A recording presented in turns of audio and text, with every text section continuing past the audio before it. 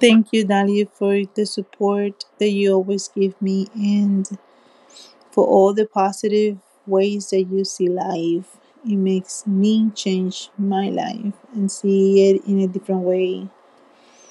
It's a blessing to have you. You are my angel.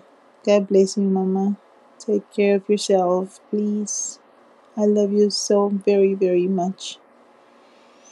Take good care of yourself always. See you soon. Bye.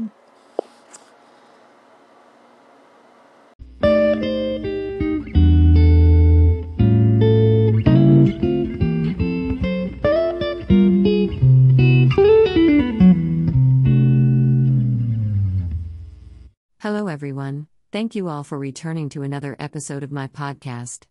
If you would like to leave me a voice message, you may do so at anchor.fm/odalismunoz/message. I will be sure to add it in my next episode.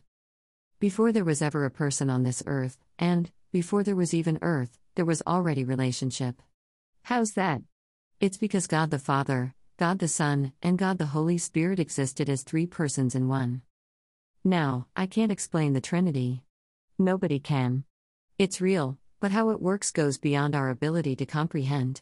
The thing is, the Bible makes it clear that the three persons of the Trinity have dwelled together forever. The meaning relationship was, is, and forever will be. Cool, huh?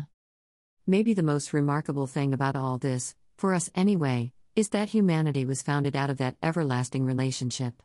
The Trinity had a conversation and agreed, let us make human beings in our own image, Genesis 1:26. The Trinity didn't need us.